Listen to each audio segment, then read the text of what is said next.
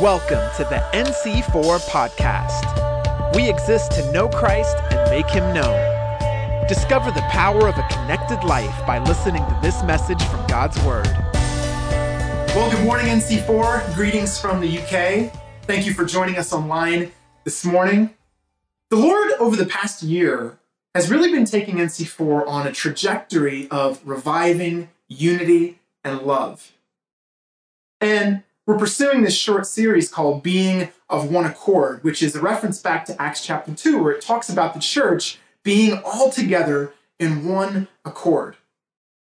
And it's important as we go through this season that we're in to carry on that same trajectory. And so I want to address a topic today that's a particular threat to our unity, which is controversy.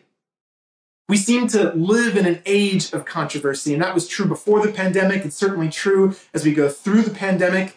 And I believe this is a really important discipleship issue, because living as we do in that age of controversy, where it seems like we're facing political, social divisions in an increasingly divided way, we need to know how to confront these controversies Christianly.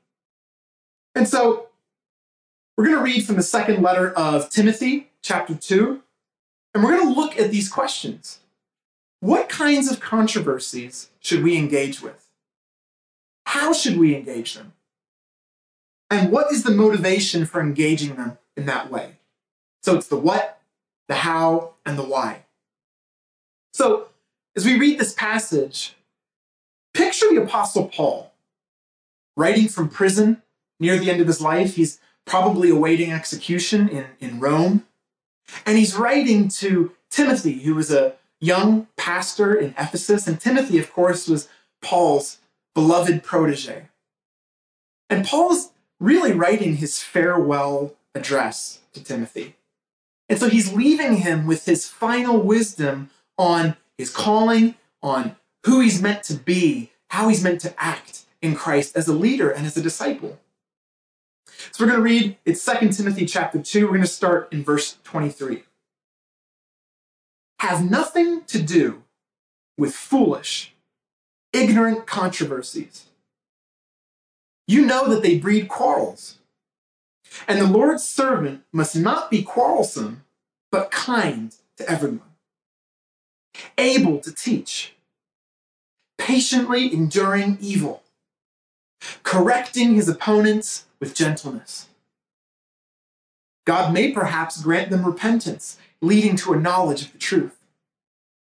And they may come to their senses and escape from the snare of the devil after being captured by him to do his will.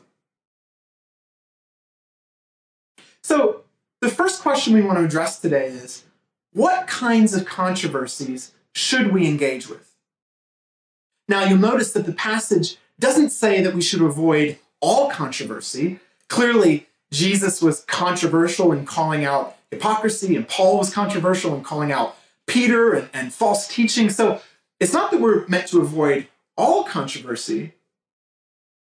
I want to look at this question as the passage does, firstly by looking at what kinds of controversies should we not engage. So some people have called the age that we're living in the post-truth age, which the Oxford Dictionary defines as circumstances in which objective facts are less influential in shaping public opinion than appeals to emotion and personal beliefs. One reason for that, I think, is that there's been a massive erosion of trust in leaders and public institutions. And so we're also living in the internet age. It's a democratizing effect of the internet. And we live in the information age, and at the same time, it's also the misinformation age.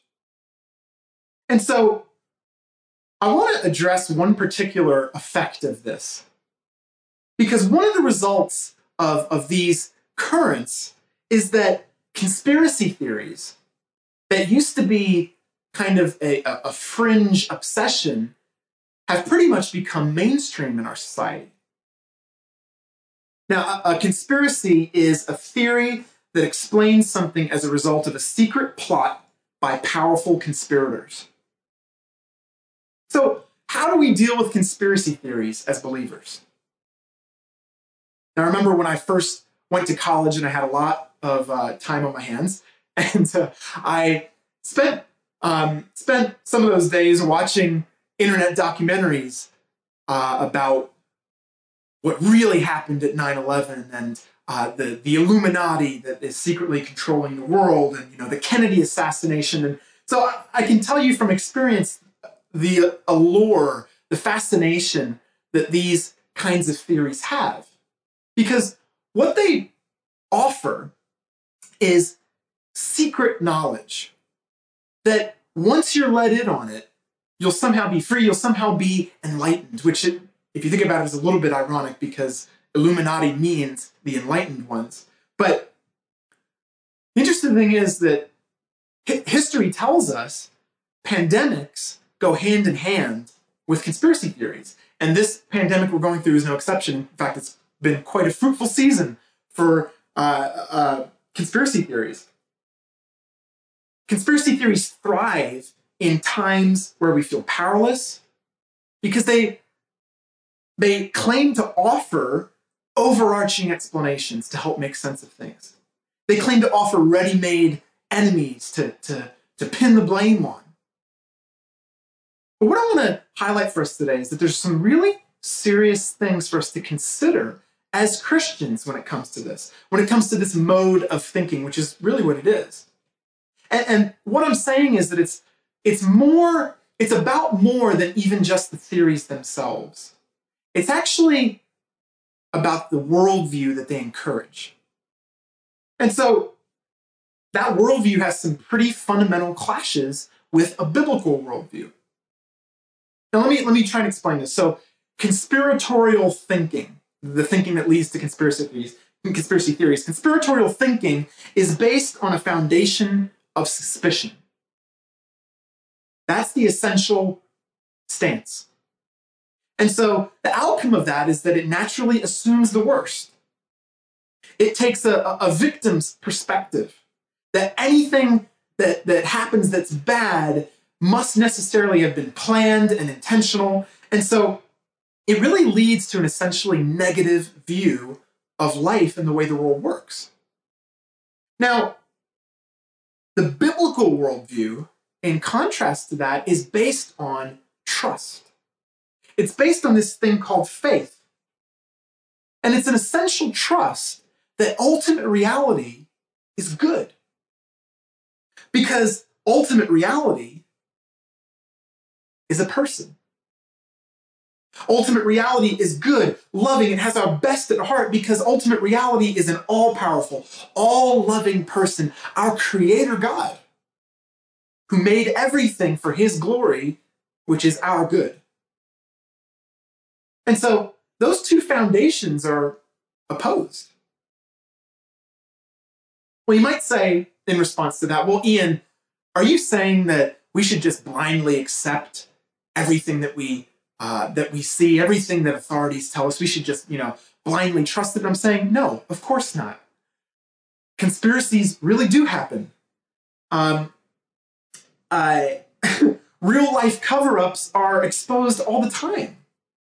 And we do have a duty to investigate the truth, to find out what's really happening. We shouldn't simply assume that everyone always has the public's interests at heart, because there is this little thing called sin.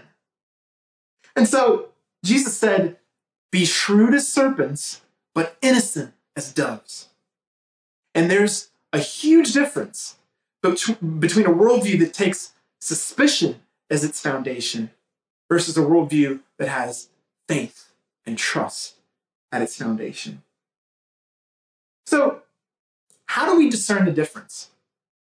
How can we be wise about this? Well, the passage actually hints at some essential tools that will help us to be able to discern what to engage with and what not to. So Paul tells us pretty plainly in verse 23, he says, "Have nothing to do with foolish and ignorant controversies." And so that highlights thought and knowledge. The word translated foolish here in Greek is an expression of faulty thinking. It's actually, unfortunately, the word we get moron from, or moronic. And so ignorance, the second word that he uses, means a lack of knowledge. And the original word here, it meant uninformed or not based on learning. And so what this tells us is two very important, very practical things.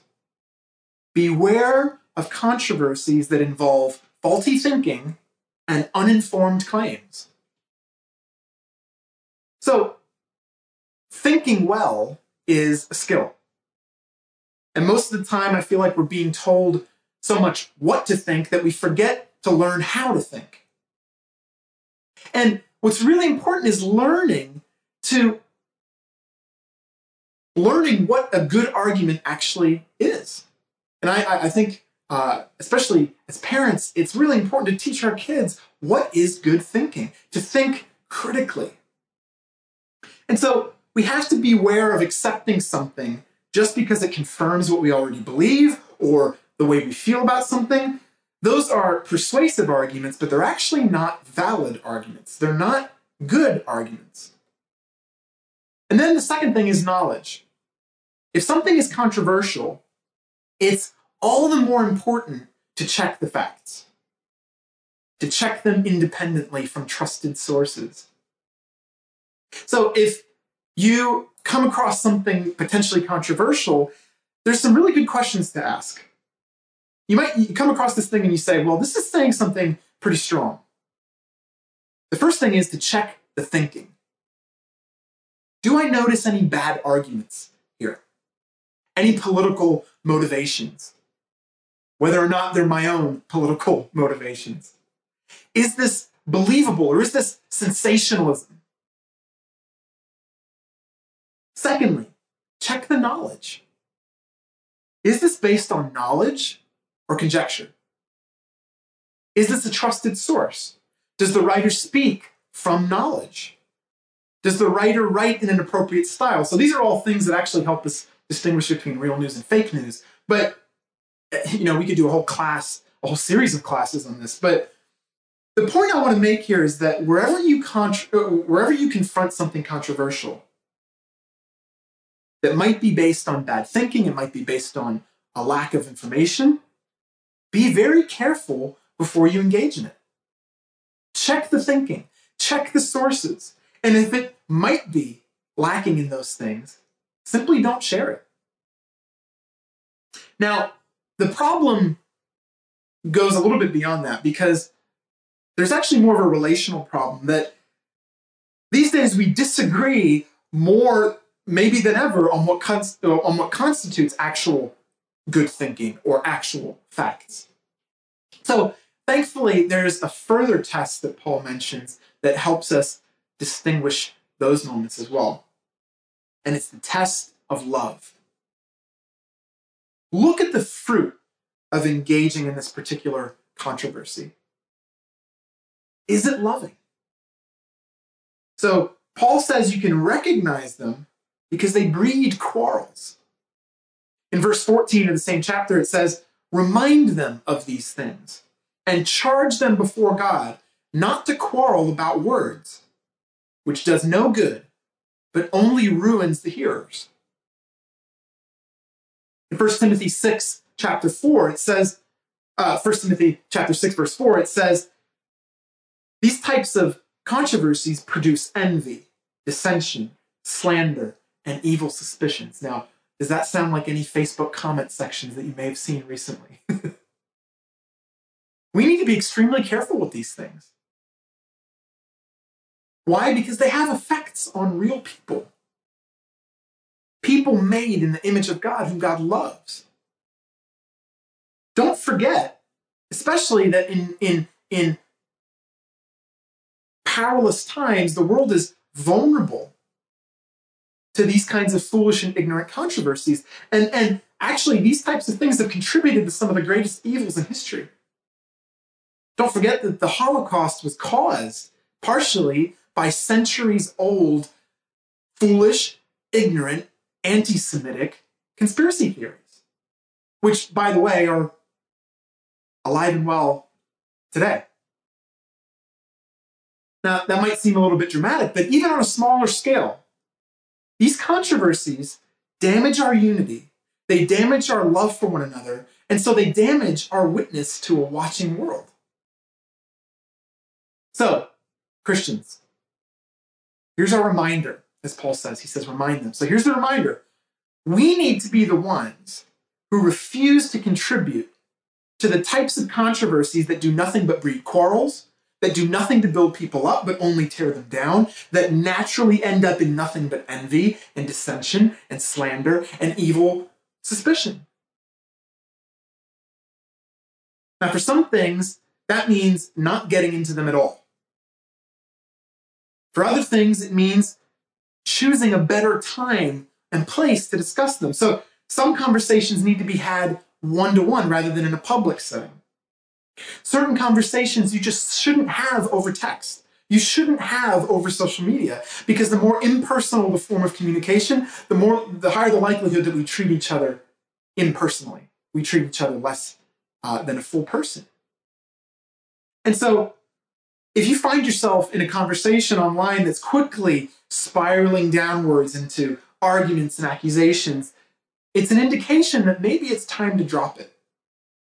Maybe it's time to pick up the phone and talk to your brother and sister in Christ.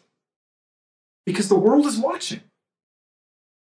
And that type of thing doesn't build anybody up, and it doesn't reflect well on the one we serve. So, I'm not saying that Paul here was writing specifically about conspiracy theories, but I think this does apply to this, and it applies to many other topics of controversy that we encounter on a daily basis. And it doesn't mean that we should never enter into controversy, but it does mean exemplifying a different form of dialogue, a different kind of discourse. And so that brings us to our second point, which is, how are we to engage in controversial topics when we need to? So Paul says this: the Lord's servant must not be quarrelsome, but kind to everyone, able to teach, patiently enduring evil, correcting his opponents with gentleness. So how do we go about engaging controversial questions? Well, it's not simply avoiding and just burying all disagreements and refusing to talk about them. The answer is the way of Christ, of kindness, of understanding, of patience and gentleness. How often do we see that? How countercultural is that in our setting? But that's the spirit that we're called to operate in. And if you want an example of what that looks like, I really believe the best example I know of was Ravi Zacharias, who the world has been mourning as he passed away this week. Ravi was probably the world's best known public Christian thinker. He was an evangelist, an apologist who dedicated his life, as he said, to helping the believer think and the thinker believe. He defended and commended the faith in 70 different countries and at many of the world's top institutions, including Harvard and Oxford and the UN several times and many, many more places. And he authored 30 books. He had radio shows. He did teaching curricula, and he founded a training school in Oxford where Celine and I were able to train with him and his team for a year. And so that was a time that deeply impacted our lives. It really shaped us and set us on a course in ministry that awakened things that we didn't even know were there. A main part of the reason why I'm a pastor today, I owe to that time. And so we were training in Oxford under some of the great Christian thinkers of our time, but one of the most impacting moments that we remember was the day that we were able to meet Ravi as a class. Now, we knew him by reputation, we knew his resume, we knew his intellectual rigor, but what was the most impacting thing about that experience wasn't just what he had to share. It was his presence, his character. And the way he treated us, the way he dignified us as students, the compassion, the concern, the humility that he treated us with. And now as I read his obituaries and the things that people are pouring out in tribute to him, I realize that that's how he treated everybody that he came across. CNN's obituary of him said that Ravi saw that people weren't logical problems waiting to be solved. They were people who needed the person of Christ. Those who knew him well will remember him first for his kindness, gentleness, and generosity of spirit. The love and kindness he had come to know in and through Jesus Christ was the same love he wanted to share with all he met. What a shining example of exactly what Paul is talking about in this passage. At Billy Graham's funeral, Ravi said these words. He said, "A great voice has been lost, but the message lives on." So, Ravi's voice will be missed. But I pray that many more would stand on his shoulders and continue to commend that message in the same spirit in which he delivered it. So, what Paul says to us and what I believe Ravi exemplifies for us is that when it comes to engaging with controversial topics, we not only look at technique, we not only look at knowledge and wisdom, but we need to look at our own character. So, of course, there are techniques. We need to do our best to truly understand whatever it is that we're trying to engage with.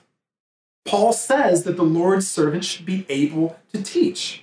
Now, that applies to church leaders, of course, especially, but the Lord's servant is any Christian as well. And so every Christian is a servant of Christ. We're called to make disciples. And so it's very hard to share a gospel that you yourself don't understand. It's very hard to gently correct somebody if you don't know how to arrive at the right answer yourself. And so thinking is important. Study is important. And we're called to love God with all of our mind. Not someone else's mind, not Ravi's mind because he was pretty uniquely brilliant, but love him with the mind that God gave you. And so there is understanding, there is technique, but even beyond that, even more important than that, is our character. Too often, we can pay attention to the ideas, we can pay attention to the understanding and the techniques of sharing the gospel, but we neglect our own character. And so, don't just pay attention to understanding and being right and knowing the right answers, but pay attention to your character because our character speaks more than our words. As Paul says, look at your kindness. Look at your patience. Look at your gentleness. And if you embody the kindness of Christ, if you embody the patience of Christ, the gentleness of Christ, what you're going to find is you're able to dialogue in such a way, even with controversial questions, you're able to dialogue in such a way that doesn't breach love. In such a way that treats people as they deserve to be treated, that not only answers questions, but addresses itself to the questioner. And so, what I want to end reflecting on is what is the motivation for why we're called to engage this way? Because some people will say, Ian, I hear what you're saying, sounds nice, but this is a little bit naive, don't you think? That's not going to get you ahead in the world. It's too trusting, it's too nice. And isn't it time that Christians stood up for themselves, that stood up for truth? And what about all the other people and media outlets that don't play fair, don't speak kindly and gently?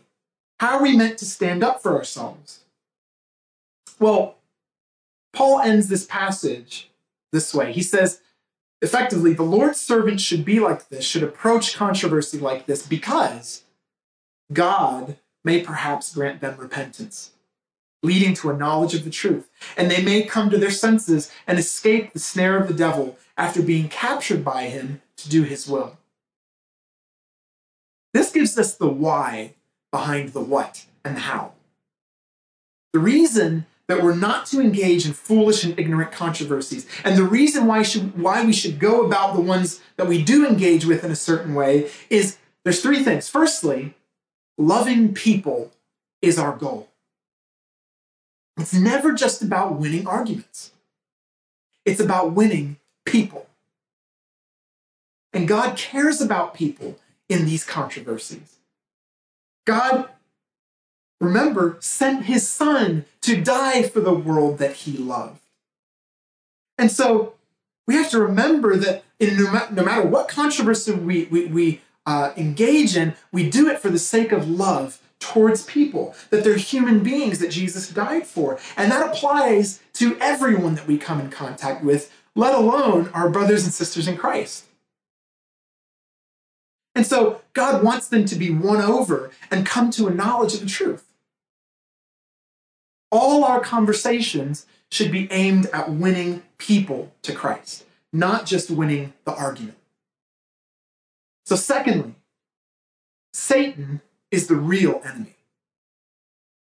This passage tells us that the ultimate enemy that ensnares the world in false ways of thinking, that ensnares the world enslaves the world into false ways of being and acting, it's not ultimately corporations, it's not government, it's not the deep state, it's not elites, it's not the media, it's not capitalism or communism, it's not any other ism, it's the Satan, the enemy, the devil, the great accuser, the enemy of God, the enemy of our souls, the enemy of God's purposes.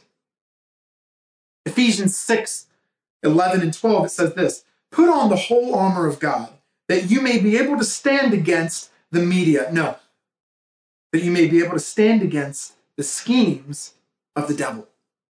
"For we do not wrestle with flesh and blood, but against the rulers, against the authorities, against the cosmic powers over this present darkness, against the spiritual forces of evil in the heavenly places."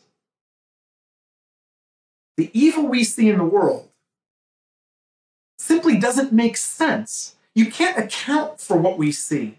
The chaos, the disintegration, you can't account for it in merely human terms. You can't make sense of it without supernatural evil at work. And so we have to remember the original conspiracy theory was in the garden. He essentially said, Eve, there's a secret plot in heaven. God is out to deceive your mind, to manipulate you, to keep you in submission. And so here's a secret piece of knowledge by which you'll be enlightened. It's no coincidence the fruit was from the tree of the knowledge of good and evil. Here's a secret by which you'll be enlightened, by which you'll be able to escape that oppression. So this is quite literally the oldest trick in the book. We have to see it for what it is.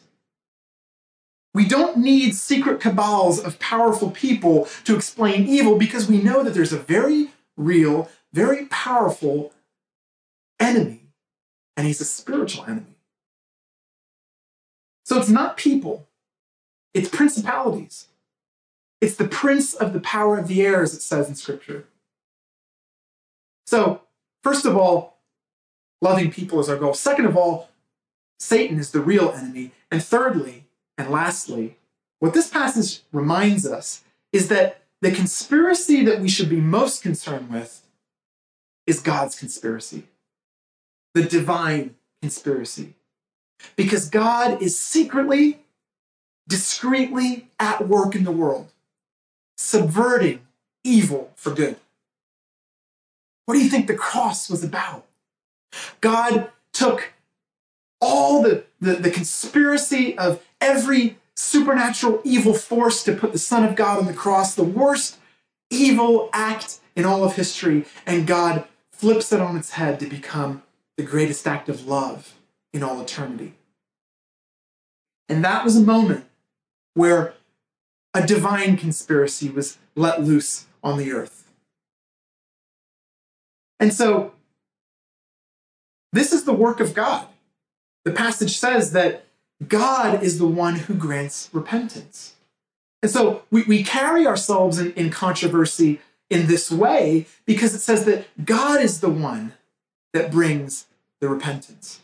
And the word repentance, literally in Greek, it is change of mind. God is the one that ultimately changes people's minds and puts them onto the track of the knowledge of truth. And here's the thing, we don't need to be enlightened to the true secret reality of the world. Why? Because God has already revealed it to us in Christ. Remember the words of Ephesians 3 that say, Christ brought to light for everyone what is the plan of the mystery hidden for ages in God, who created all things, so that through the church, the manifold wisdom of God might be now made known to the rulers and authorities in the heavenly places.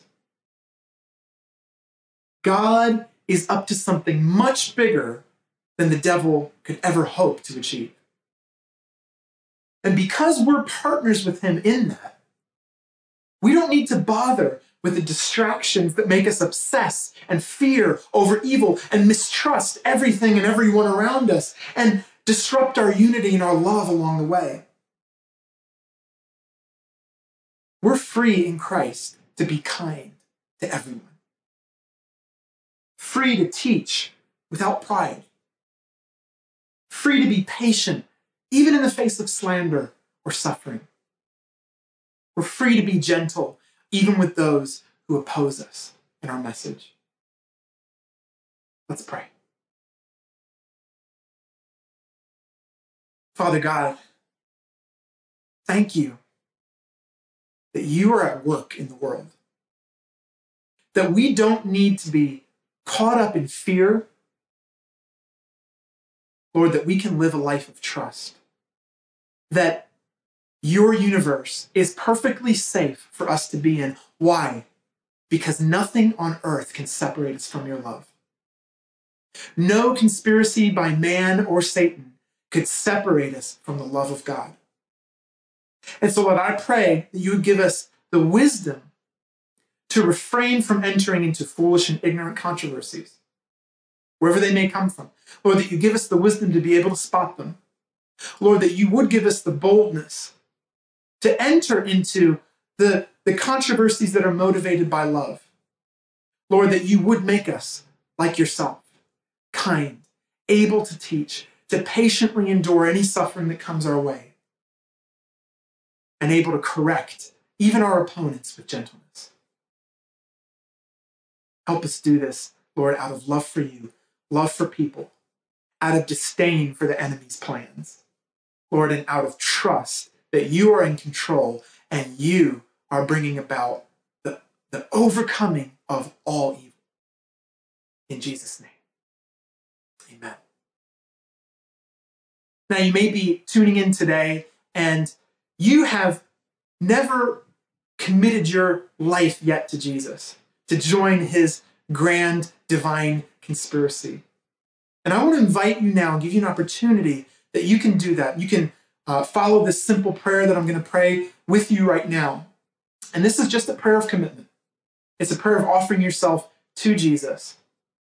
And so if that's you, I'd like you to pray these words with me. Lord Jesus,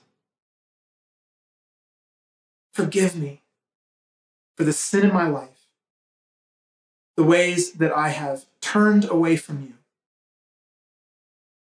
Thank you that you died for me, that you went to the cross so that I could be forgiven, so that I could be set free. Thank you that you rose from the dead so that I could have new life. I commit myself to you right now. Please give me your Holy Spirit that I would be a new person. I want to live my life from now on walking with you. Amen. Now, if you prayed that prayer for the first time or maybe a recommitment, I want you to stick around to the very end of this broadcast because we want to share some information with you on how we can help you in that journey. This is a journey to walk together. And so please stay tuned to the end. And thank you for listening, for joining us today. Thank you for listening to the NC4 podcast. For more info, visit our website at nc4.org. We believe in the power of a connected life. If you prayed to give your life to Jesus today, we'd love to help you walk it out together. Just text the word Jesus to 610-816-6062.